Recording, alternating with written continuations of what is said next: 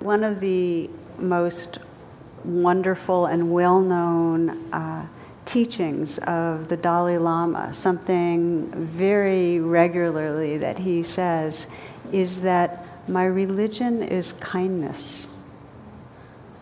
And when people hear that, it resonates, because there's something in us that senses beyond any particular philosophy or religion or way of thinking. If we just dedicated our lives to kindness, if that was it, if we just, that quality of friendliness and care, if we just dedicated our lives to that, there really would be no need for so much of the ideas of the codes and the guidelines and the religions. What a world. Many of you have heard me talk about my favorite bumper sticker, which is, if you lived in your heart, you'd be home right now. And people, when they hear it, they smile and go, yeah. It's partly because we know that in the moments that we're really feeling our hearts, that feels like we're most living in who we are. We're home. And it's such a sweet experience. So what I'd like to do tonight, and it's going to be tonight in the next 3 classes, is explore what in Buddhism is called the Brahma Viharas. And that means the divine abodes. And the Brahma Viharas are really the expressions of freedom that come when we're awake. And they come in the form of loving kindness, of compassion, of joy, and that includes sympathetic joy, joy for the joy of others, and equanimity. And equanimity is that quality of balance and wisdom that actually makes possible true love, compassion, and joy. So now you know the map for the next 4 weeks of, actually next week I won't be here, but the week after that and then the 2 following. So we begin with loving kindness, and we might call it love or loving kindness. There's different words. But what I'd actually like to do is first to say that love and every one of these expressions are innate to us. They belong to these hearts and minds. They're part of us. And we can either stay in our habitual conditioning and have them be somewhat latent and somewhat expressed, or as we wake up, become more intentional about having them flourish. So we're just going to be exploring through these weeks that intentionality, how we can become more purposeful about having these innate capacities really expressed so we live from them. They actually express our beingness through our day in the small ways, like in traffic. Or like in the middle of an argument, there's something in us that wakes up. Or in the way we eat, or the way we do dishes, or take showers. What Blake called the minute particulars. So I'd like to begin with a reflection, just to have you check in as to what these words mean to you. So we're not living in some abstract plane here. And the reflection is quite simple. When I say the words loving kindness, or unconditional loving, what is that for you? If you bring to mind a person in your life who's easy to love, and you think of a recent moment when you were with that person, when you felt fully your love, in the sense of there's a quality of being embodied, that love has that sense of it's in your body, there's a warmth, an openness, a tenderness, an appreciation, a sense of appreciation. Just sense if some of those are there. What is it for you when you're feeling love or loving kindness.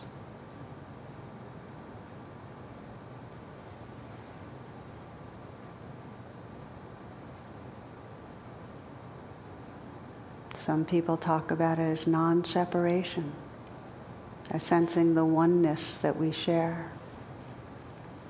What is it for you?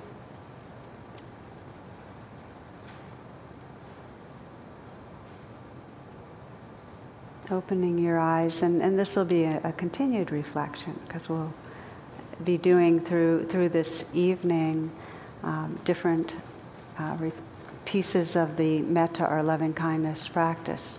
The Pali word metta is the word for loving kindness, but another translation is friendliness, which I think is a beautiful translation too.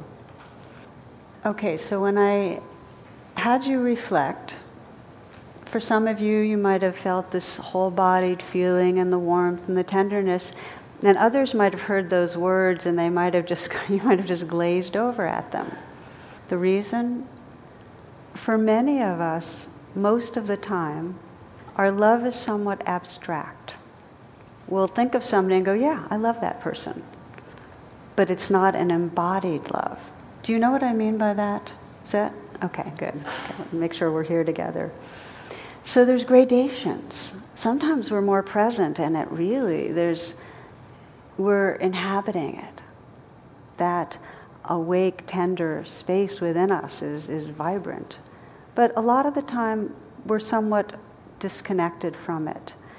So one of the promises and invitations of spiritual traditions, and Buddhism in particular, is that we have this capacity to wake that up in us. That there are ways that we can train our attention so that we actually feel that sense of tenderness in a visceral way.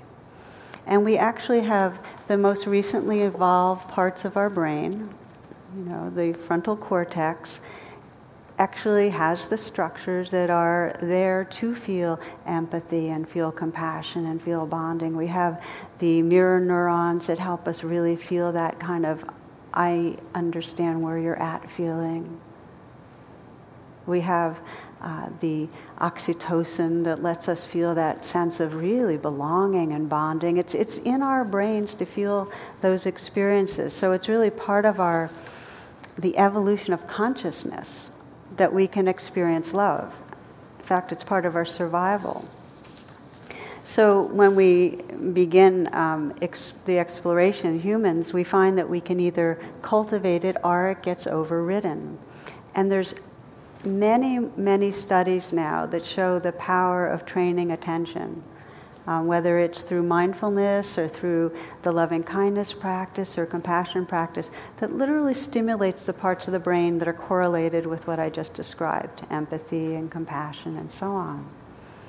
So what blocks us? What stops us from living from those qualities? The language I'll use tonight is one that's familiar to some of you. What stops us is that we spend many moments of our life in a trance, and in that trance there's an experience of separateness and generally not okayness, that something's wrong. And that separateness and not okayness comes with emotions of fear and anger. So you might be feeling anxious or annoyed and around your child or around your partner, and you love that person, but it's blocked, right? In those moments. Well, that happens a lot. We're anxious a lot. Many moments of the day, there's something in us that says, there's not enough time. Is that familiar to you? The sense there's not enough time? And so there's this anxiety that we won't get enough done to be okay, and in some way we'll fail. And it can come with a real sense, not just fail in a job, but something really, there'll be bad consequences. So our body's living with that. We're not available for loving kindness in those moments. It's that the limbic system parts of our brain, the lower parts of our brain, the earlier, more primitive evolved parts of our brain, are overriding the parts of our brain that need to be activated for love. And I'm not going to spend the whole night going back to the brain and science, especially because I'm not, it's still vague in me, but I think it's really interesting that we have this capacity, it's built in, and it gets overridden, okay? So, we know that to be loving, we need to be present. To be loving, we need to be present.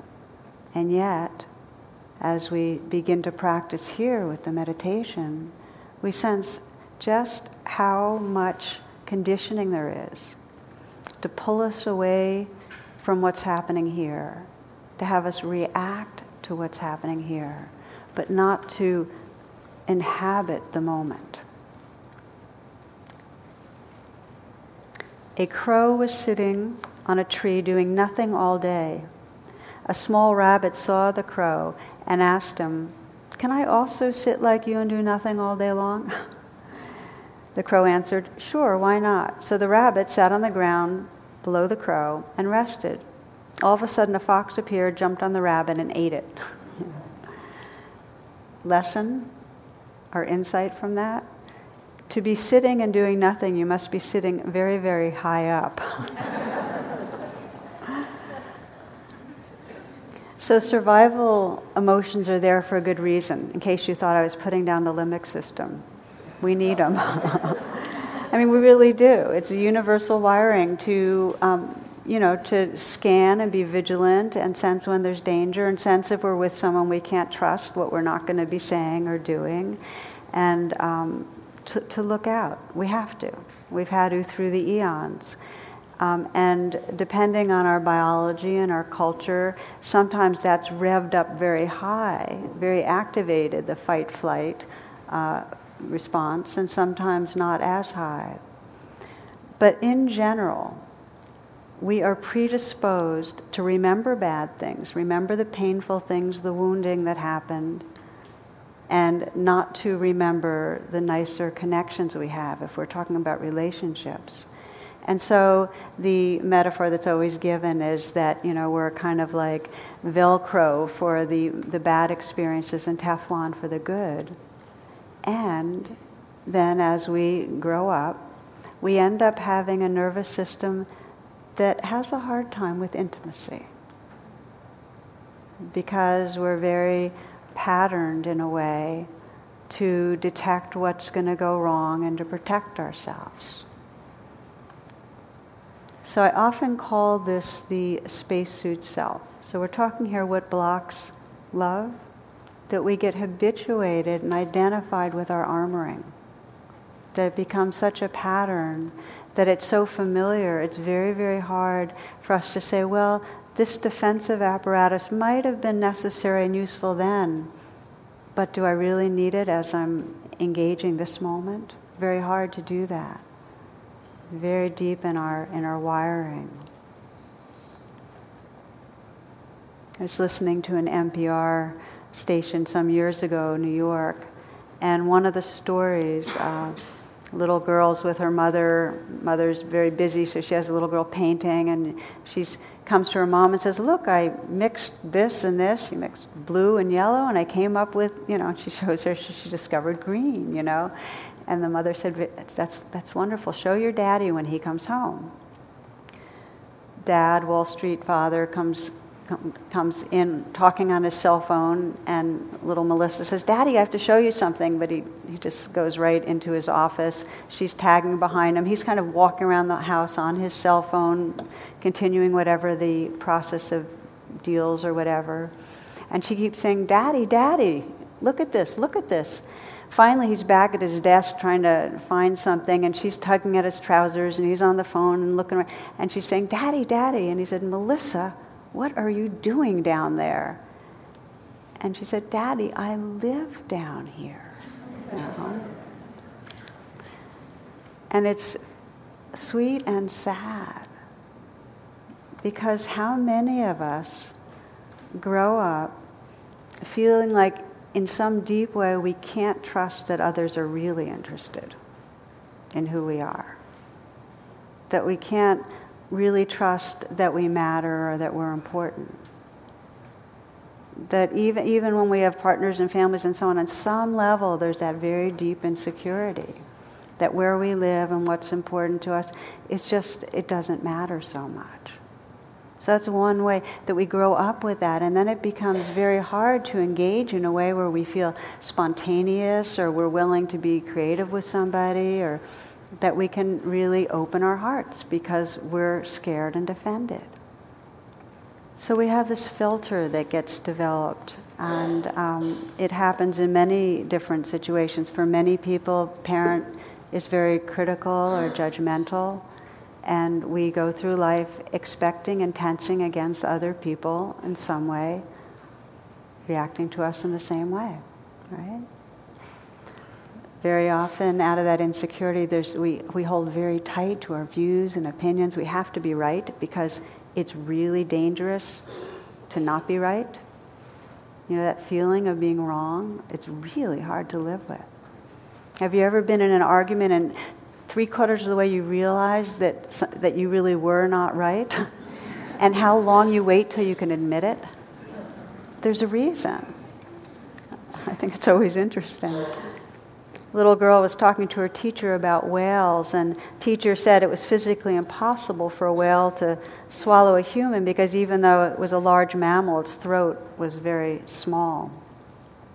And so the little girl stated that Jonah was swallowed by a whale, and the irritated teacher reiterated that a whale could not swallow a human. It was physically impossible. The little girl said, well, when I get to heaven, I will ask Jonah. Teacher asked, well, what if Jonah went to hell? And the little girl replied, then you ask him.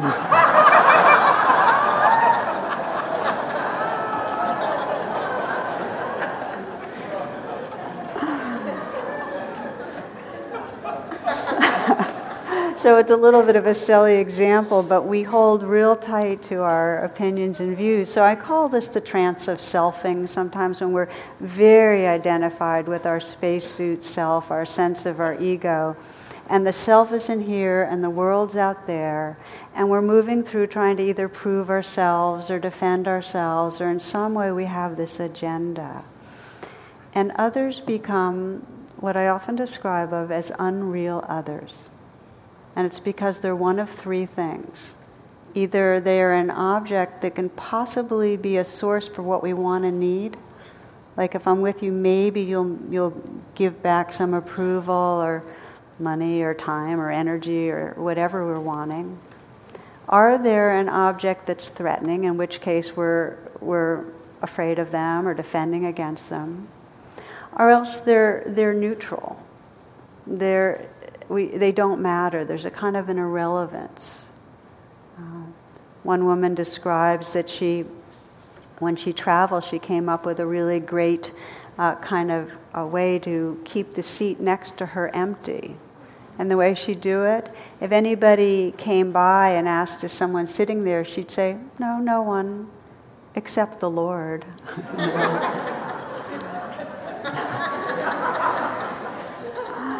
So it's just kind of a manipulation. But then the bottom line is that others are not real. So we're not relating to them as real. And we know that. We know when we're with people, we often either are projecting what we most don't like about ourselves, that's what we're fixating on the other person. Or else many times, that you're going to provide what I want. You've got something I want. And we don't really see who's there. It's really interesting when you think of the personals. Any of you that have done Match.com and you just see a little description and what you read into it. Here's one.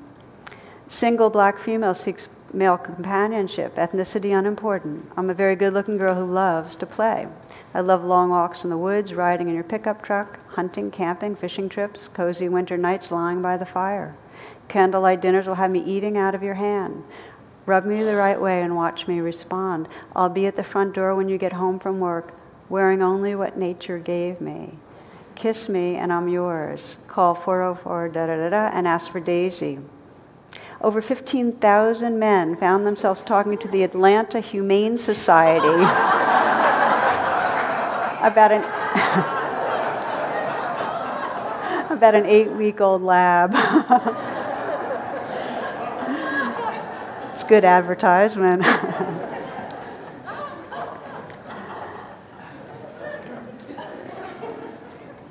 So we begin to recognize that we have spent a lot of time, creating these unreal others, and that we get caught in the ways that we defend ourselves. But it gets most interesting if we look right at today and say, well, how did I move through today?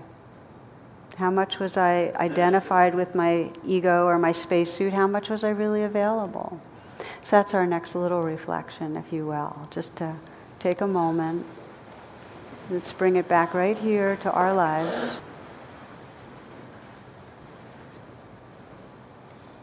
And I'd like to invite you just to reflect on several encounters you might have had today, yesterday. Just pick a few where you were with someone. It could be somebody very close or somebody not so close. But just let your way of scanning this encounter be, notice if you were wanting to appear a certain way, to prove anything, if you were wanting to get something from that person. How did you want that person to experience you? If you were trying to avoid anything, if you were in some way tensing against any judgment, there was a self-consciousness. Perhaps if there was a neutrality, or maybe you even were trying to get away, you wanted space and you were trying to wind your way out of something. If you were trying to get that person to be different in any way. Or if you were fully present, not wanting anything different, attentive, available, appreciating. What was the quality of these interactions?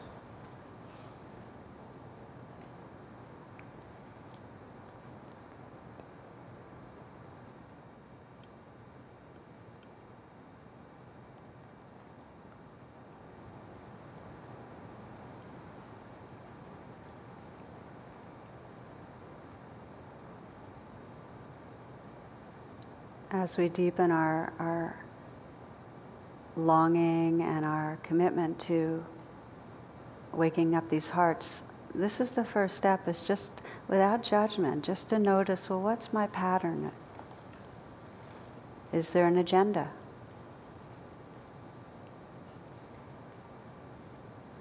And you can continue to just let that be an inquiry, something that you're interested in. Because if you add judgment to it, it actually locks you in some. If there's a gentleness and a curiosity in looking at, okay, so what's my spacesuit or ego like? It actually gives you some freedom when you notice. Opening your eyes when you want. So we begin to notice that what blocks or overrides love is some agenda to push away, to get something, to impress, anything. To try to have that person be different, that's one of the big ones that prevents us from really fully just being with an open heart. What does allow love to flow, because many of us haven't done, deep heart trainings and meditations for years and years, and yet love does flow, are the moments where we naturally arrive and we're not grasping or pushing away, and there's an openness and we just are paying attention. Paying attention is the most basic and profound expression of love. In a moment that you offer attention, real attention where you're just present and available, in that moment the heart naturally opens. The most basic training in awakening our hearts is mindful attention, just being there. There's a story of a prisoner who lived in solitary confinement for years, and he didn't speak to anyone. Meals were served through opening in the wall. Well, one day an ant came into his cell, and the man contemplated it with fascination as it crawled around the room. And over the days and weeks to come, he'd hold it in his palm and just look at it and watch it move around and watch its patterns. And he gave it a grain or two of rice or whatever, and kept it under a tin cup at night. That became his friend. And one day it suddenly struck him that it had taken him 10 years of solitary confinement to open his eyes to the loveliness of an ant. That basic life, sacred energy that lives through ant. Krishnamurti says, if you take a stone, any stone, just from outside, just take it and just put it somewhere in your living room. And every day pass by that stone at least once and spend maybe 20 seconds paying attention to that stone. Within a few months, it'll become a sacred stone. Do you understand? That when we give our attention, that presence, that's a communion. We actually sense what's really there. We know it with our dogs and our pets. You know, it's always amazing that you can see all the dogs around and always, love dogs. Oh, what a nice dog! But your dog, special. You know intimately the specialness of this dog that might look and be like many, many other dogs, but this dog is special. Do you know what I mean? We really, when we pay deep attention, whatever's there comes to life. It reveals its essence, its beingness. And we cherish the beingness that's there. That's what we're in love with. It's the same beingness that's looking through your eyes right now. It's the same beingness that's listening. That's what we fall in love with.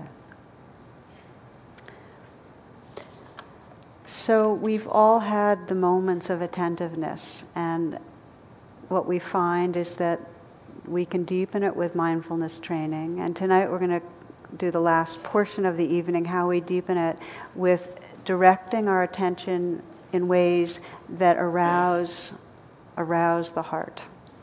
And it's classically called the metta, or loving kindness meditation. But there are infinite ways of doing a loving kindness practice, because truly what a loving kindness practice is anything, any way you pay attention that has your heart feel more open and warm and tender. Any way you pay attention, using imagery, using words, how you direct your attention. Tonight we'll explore a classic version of it, but I invite you to experiment. In fact, I don't know anyone that has found real freedom on this path that has not purposefully paid attention to how to wake up loving presence, how to come home to loving presence. I couldn't do it, without feeling that, when I said smile into the heart and feel the space that's there, if I didn't find ways to find more space and aliveness and tenderness right here, if there wasn't some gentleness, there's no way that I'd be able to pay attention with a deep presence and be with what's here. We need love.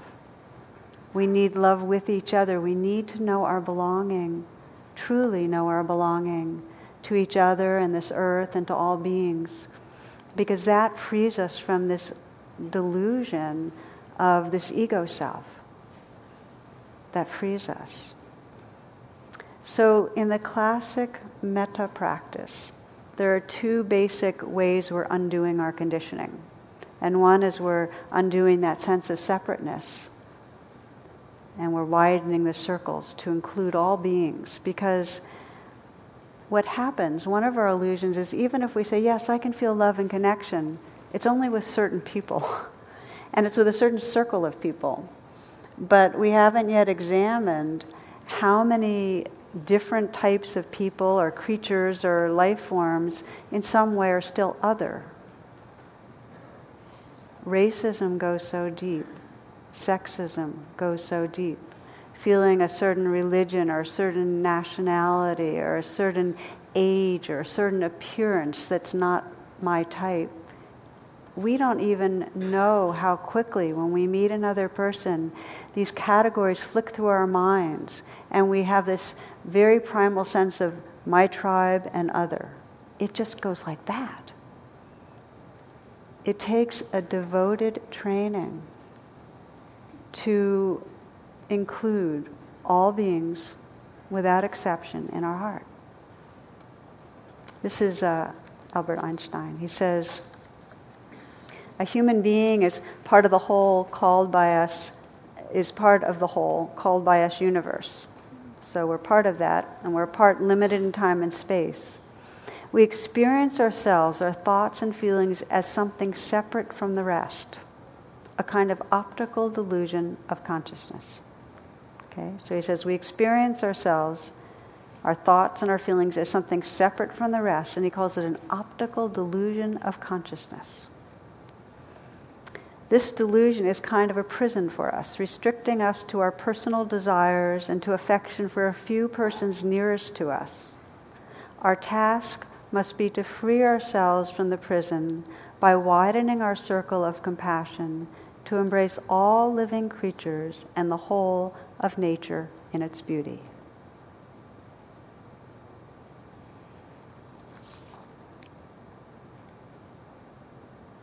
So we hear this same sentiment in Buddhism in the Metta Sutta. Even as a mother protects with her life her child, her only child, so with a boundless heart should one cherish all living beings, radiating kindness over the entire world. So this is this beautiful practice. And the way we do it is we begin with wherever it's easiest to wake up our hearts. So we start with someone that might be very close in, someone that's helped us, somebody that's dear to us. And we begin with that connection to feel the tenderness and the gentleness and the opening. And then we begin to widen the circles. And that, we're going to do that in just a few minutes, just a few more pieces on this before we begin. It's the nature of love, when it's wise love, to ripple out. If there's some tightness in the love and some possessiveness in the love and grasping, it won't. It'll fixate just on a certain person. But if you think of someone you know who's truly a mature, loving being, if you have someone in mind like that, you'll sense that that person does not have only certain other people that are their special people and everyone else is, out there. That heart is an inclusive heart. Isn't it so? Yeah.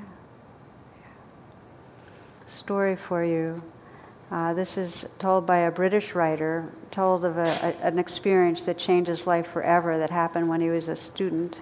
He says, the police called at my student hovel early in the evening. I didn't answer because I thought they'd come to evict me. I hadn't paid my rent in months. And he says, but I got to thinking, my mom hadn't been too good, and what if it was something about her? I rang home to Leeds to find my mother was in the hospital and not expected to survive the night. So his dad said, come home right away. I got to the railway station and found I missed the last train. A train was going as far as Peterborough, but I would miss the connecting Leeds train by 20 minutes. I bought a ticket home and got on it anyway. I was a struggling student and didn't have the money for a taxi the whole way, but I had a screwdriver in my pocket and a bunch of skeleton keys. I was so desperate to get home, I planned to nick a car in Peterborough, hitchhike, steal some money, anything. I knew from my dad's voice that my mother was going to die that night. I intended to get home if it killed me. Tickets, please, I heard as I stared blankly out the window at the passing darkness. I fumbled for my ticket and gave it to the guard when he approached. He stamped it, but then just looked at me. I'd been crying, had red eyes, and must have looked a fright. You okay, he asked. Of course I'm okay. Why wouldn't I be? And what's it got to do with you in any case? You look awful, he said. Is there anything I can do? You get lost and mind your own business, I said. That'd be a big help. I wasn't in the mood for talking. He was only a little bloke, and he must have read the danger signals in my body language and tone of voice, but he sat down opposite me anyway and continued to engage me. Look, if there's a problem, I'm here to help. That's what I'm here for. I was a big bloke in my prime, and I thought for a second about physically sending him on his way, but somehow it didn't seem appropriate. I was a bubbling cauldron of emotion, and he had placed himself in my line of fire. The only other thing I could think of to get rid of him was to tell him my story. Look, my mom's in the hospital dying. She won't survive the night. I'm going to miss the connection to Leeds at Petersborough, and I'm not sure how to get home. It's tonight or never. I won't have another chance. I'm a bit upset, and I don't feel like talking. I'd be grateful if you'd leave, okay? Okay, he said, finally getting up. Sorry to hear that, son. I'll leave you alone then. I continued to look out the window at the dark. 10 minutes later, he was back at the side of my table. He touched my arm. Listen, when we get to Petersborough, shoot straight over to Platform 1 as quick as you'd like. The Leeds train will be there. I looked at him dumbfounded. It wasn't registering. Come again, I said stupidly. What do you mean? Is it late or something? No, it's not late. I've just radioed Petersborough. They're going to hold the train up for you. As soon as you get on, it goes. Well, everyone will be complaining about how late it is, but let's not worry about that on this occasion. You'll get home, and that's the main thing. Now, good luck, and God bless. Then he was off down the train again. Tickets, please. Any more tickets now? I suddenly realized what a top-class, full-fledged Doylem I was and chased him down the train. I wanted to give him all the money from my wallet, my driver's license, my keys, but I knew he would be offended. I caught him up and grabbed his arm. I was speechless. It's okay, he said, not a problem. He had a warm smile on his face and true compassion in his eyes. He was a good man for its own sake and required nothing in return. I had to find some way to thank you. I appreciate what you've done. Not a problem, he said again. If you feel the need to thank me, the next time you see someone in trouble, you help them out. That will pay me back amply. Tell them to pay you back the same way, and soon the world will be a better place. I was at my mother's side when she died in the early hours of the morning. Even now, I can't think of her without remembering the good conductor on that late-night train to Petersborough. My meeting with the good conductor changed me from a selfish, potentially violent hedonist into a decent human being, but it took time. I've paid him back 1,000 times since then. I tell the young people I work with, and I'll keep on doing so till the day I die, you don't owe me nothing, nothing at all. And if you think you do, I'd give you the same advice the good conductor gave me. Pass it down the line.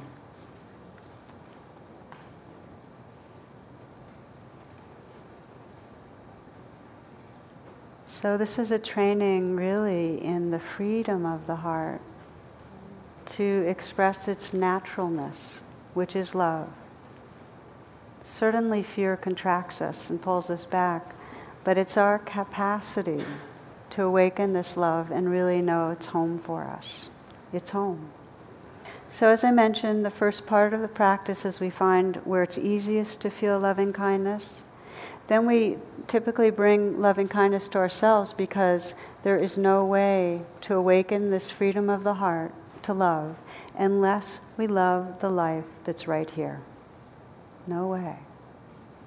This life is part of the universe, part of nature. And many people will say, well, isn't that selfish to be sending love and sending good thoughts and so on to our own being?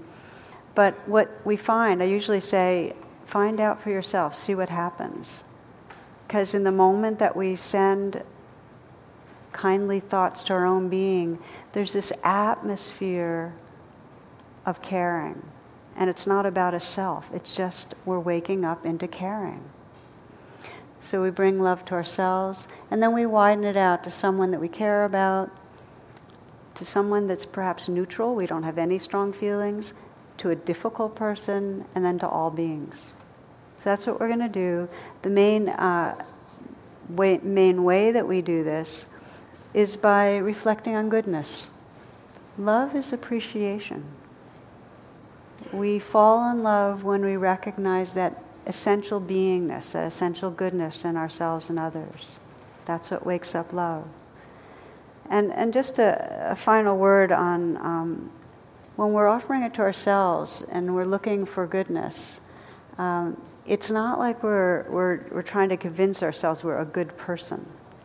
It's not like that. It's like, I sometimes think of that cartoon with a dog wearing a headset and he's listening to affirmations. It's called doggy affirmations, and saying, "You're such a good dog. Oh, you're such a good dog. Oh, you're such a good dog." And he's listening to it all night long. Well, it's not like that. It's not like we're telling yourself, "You're a good person. You're a good person." It's deeper. It's feeling in our hearts the basic goodness of our being, this beingness. Let's practice together, and we'll just speak a little bit in closing. Find a way of sitting, as you often do, that it allows you to be upright and awake, but be comfortable. Make sure you're at ease. Be kind with your body.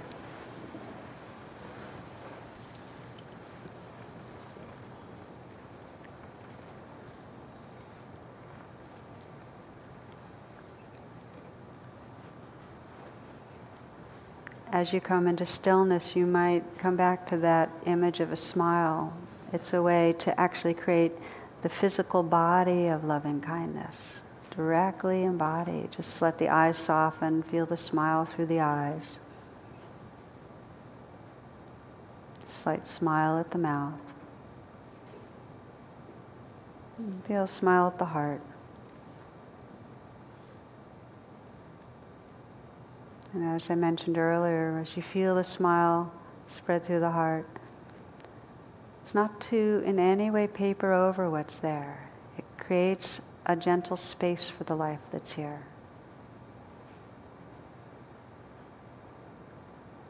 Bringing to mind now someone that you might consider a benefactor.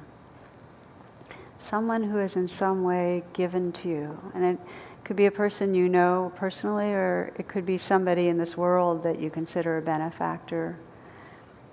Healer, teacher, or friend. Someone maybe who believed in you or believes in you. Someone who's been generous with their time or energy, helping you out. And if it's not someone you know, someone who in some way you feel that person there for you in a more indirect way. It's ideal if you know the person, so that you can just feel that person and their energy close up, feel some kindness that they've done, and see if you can just receive the kindness. And if you find you can't let it in, notice that. Because anything you notice during the loving kindness practice is useful. There's no particular way to experience things.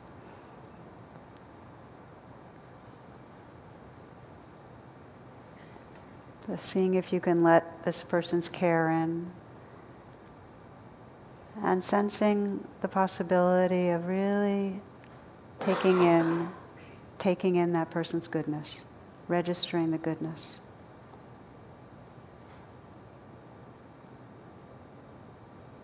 Sensing the caring that comes up in you when you just feel that person giving to you, that generosity.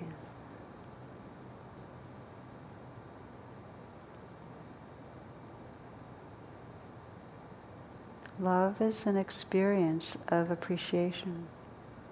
So feel that love to the extent you can. And we begin by offering just words of blessings to our benefactor. And I'll just give some phrases that are quite simple, and feel free to adjust them if you'd like. May you feel happy. Just imagine that person happy.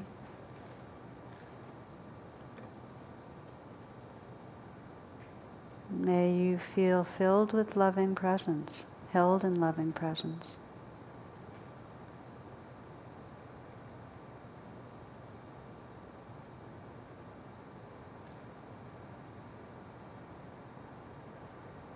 May you feel peaceful. may you touch great natural peace. Again, just to imagine this person peaceful.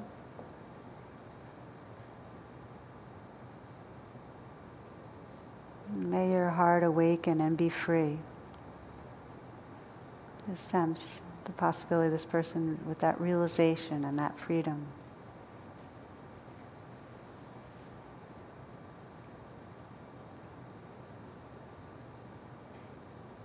Then we bring our attention to our own hearts and just to feel your own heart. Just the potential of and the essence of loving that's there. And we reflect on our own goodness. You might reflect on your different qualities of goodness. Maybe your honesty, maybe your humor, curiosity, that you have a commitment to waking up, to growing, to learning.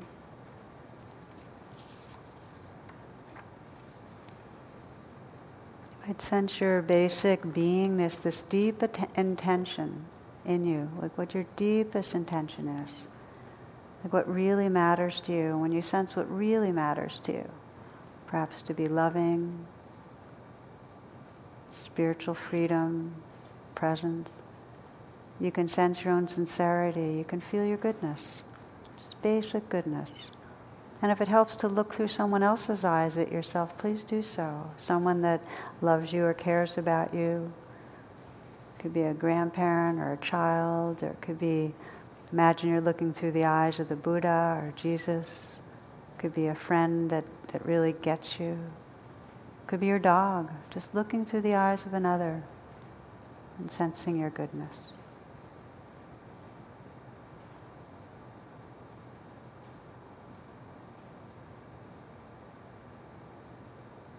And as you feel that appreciation there, just see what happens when you offer yourself the blessings of loving kindness.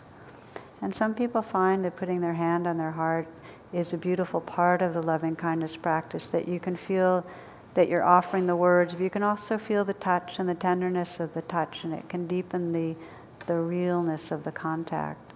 So you just send these same messages, may I feel happy.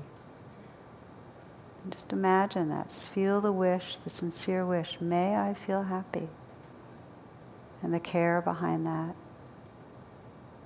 And the possibility of the experience.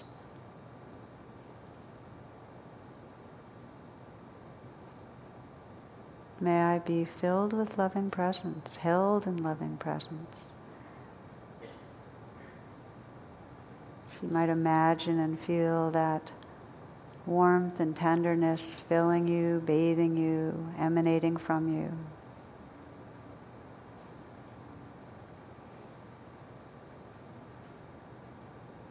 May I touch natural and great peace, the peace beyond all understanding, just to really rest in great peace.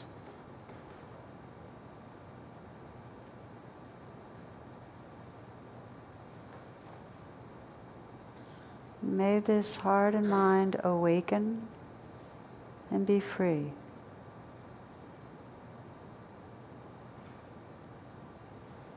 To sense the possibility of realizing this awake openness, this freedom that really is our essence, living from that realization.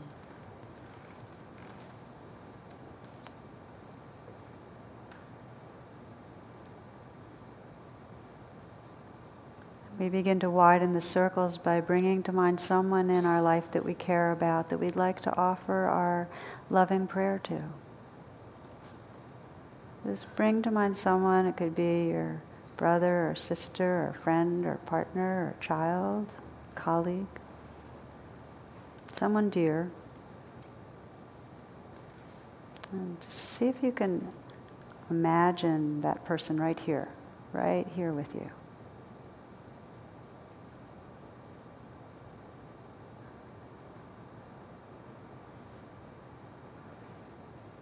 As you sense the person here in the room, very close in, just to imagine the person's eyes and look into those eyes and see what you love. You might be seeing that person looking lovingly at you and sense the heart that lives through that person. You might see that person happy and feel the goodness of their happiness. You might sense a person's humor, aliveness. Sense the beingness that's there, what you most appreciate. And as you tune into what you appreciate, just to feel the visceral sense of your heart's connection, your care, and offering that person the prayers of metta, the blessings of metta. May you too feel happy. As if you're putting your hand gently on their cheek or their shoulder or their heart. May you feel happy. Offer your blessing.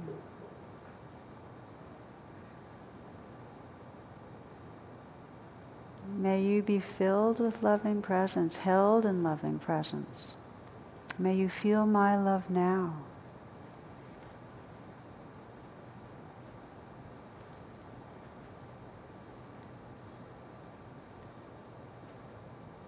So imagine that person feeling filled with loving presence, held in loving presence. May you touch natural, great peace. Just imagine that. Peaceful. And may your heart awaken and be free. May you be free.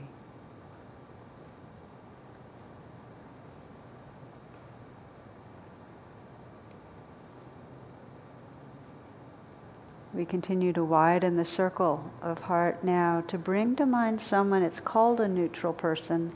This is someone you know that you don't have strong feelings in any direction towards. Perhaps somebody that you see when you go to a store somewhere, or that you, it's a colleague at work, but you just don't have that much contact, or just where it's not negative, it's not positive.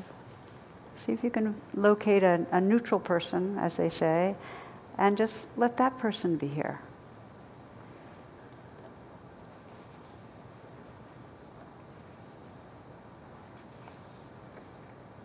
And as you do that, look to see in that person the goodness. Sense how this person wants to be happy and doesn't want to suffer.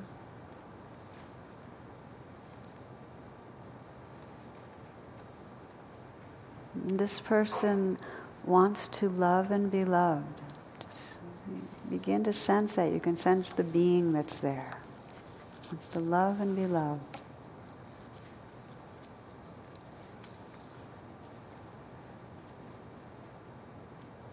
As you begin to sense that, the real human, perhaps the humor that's in that person, the capacity for kindness or patience, creativity, the beingness, then to send your blessings. May you feel happy.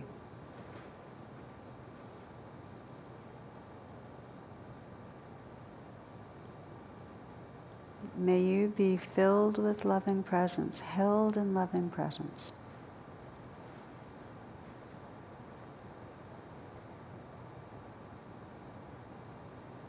May you touch natural and great peace.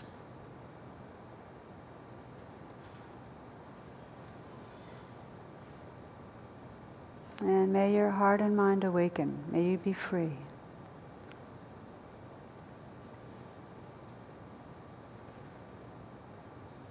Sensing the bond that happens when you begin to bring somebody into mind and pay attention. Including now someone that's more difficult, and not somebody that you have like a major anger aversion towards, but somebody that's just a little difficult. Just a little for tonight. You can take on more difficult at another time. When somebody's very difficult and evokes really painful feelings, we begin by bringing compassion to our own hearts. We don't go right into metta for another person. But if a person's just irritating or just a little bit of a challenge, we can explore the metta practice. And one of the ways to do it as you bring this person to mind is to remember that this person wants to be happy. They're trying to find a way to be happy, to not suffer. It helps to remember that. You might have that in your mind. I know you want to be happy. You want not to suffer. This person wants to feel loved, wants to feel loving, trying to find their way.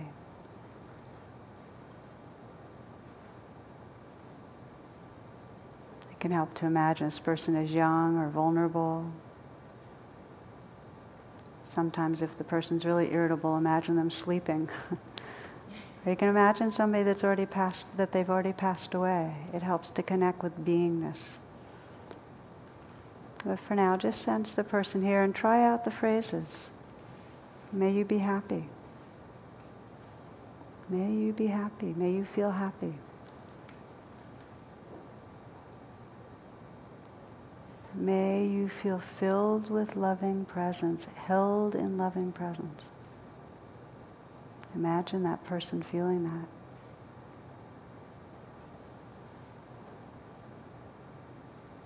May you touch natural and great peace. Imagine that person really peaceful. And may your heart and mind awaken. May you be free.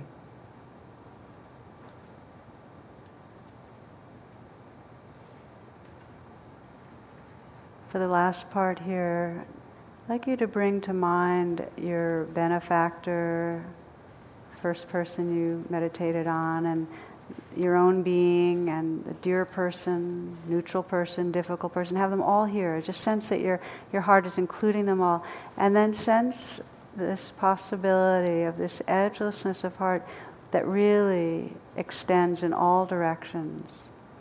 So you feel that you're holding the earth, our mother, in your lap, and all beings in your heart. You can sense all the beings that are right here sitting with you, or all the beings wherever you are listening to this right now that are in your near vicinity. All the beings on this earth, old and young, suffering and flourishing. All the creatures of all sorts. All beings on earth and beyond, included in this heart, this tender, caring heart. And so you offer your prayers to all beings everywhere. May all beings everywhere be happy. May all beings feel happy. And sense that possibility. May all beings everywhere be filled with loving presence, held in loving presence. May all beings know their very essence as loving presence.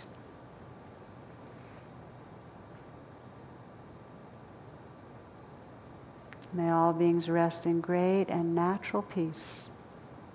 May there be peace on earth. May there be peace on earth. May there be peace everywhere. May all beings everywhere awaken and be free.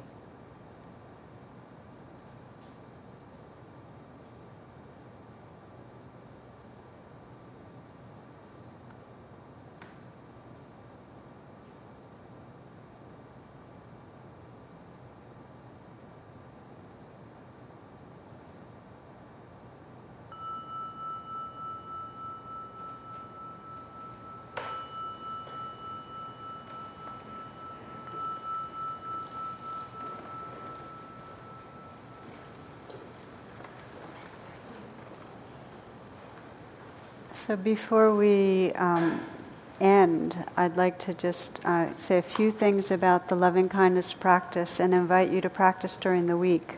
One is that if you go on my website and check the guided meditations, like go into the guided meditations, you'll find a metta meditation that's a longer one. It's a half an hour one. You'll also find one in radical acceptance, and you'll find them all over the place. Actually, it's a very, very popular meditation. So practice, and even if you just practice a few minutes a day and just pick one person, this is most simple and it's beautiful. Pick one person that you care about And just each day, for a couple of minutes, remind yourself of what you appreciate and offer them blessings, and find out what happens energetically and in your relationship if you just practice with one person for a few minutes a day. Blessings abound. It's a beautiful, beautiful practice. So thank you for your attention. Yeah. Namaste.